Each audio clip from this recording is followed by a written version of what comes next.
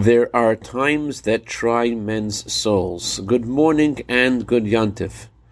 The miracle of Hanukkah was our people coming back to the temple and not seeing enough oil to light the menorah and lighting that menorah anyways.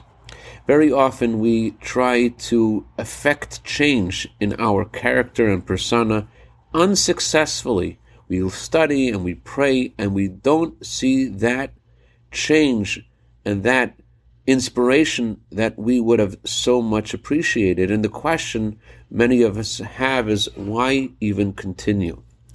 So there is a very powerful message that God gave to Moses in the very first time that God appeared to him. God appears to Moses in a burning thorn bush, but the bush is not being consumed by the fire. The thorn bush represents the animal soul that is so stubborn and so unchanged despite our best efforts. And Moses looks how there's so much fire and yet the bush is not being consumed. And God says to Moses, take your shoes off your feet. This is holy soil.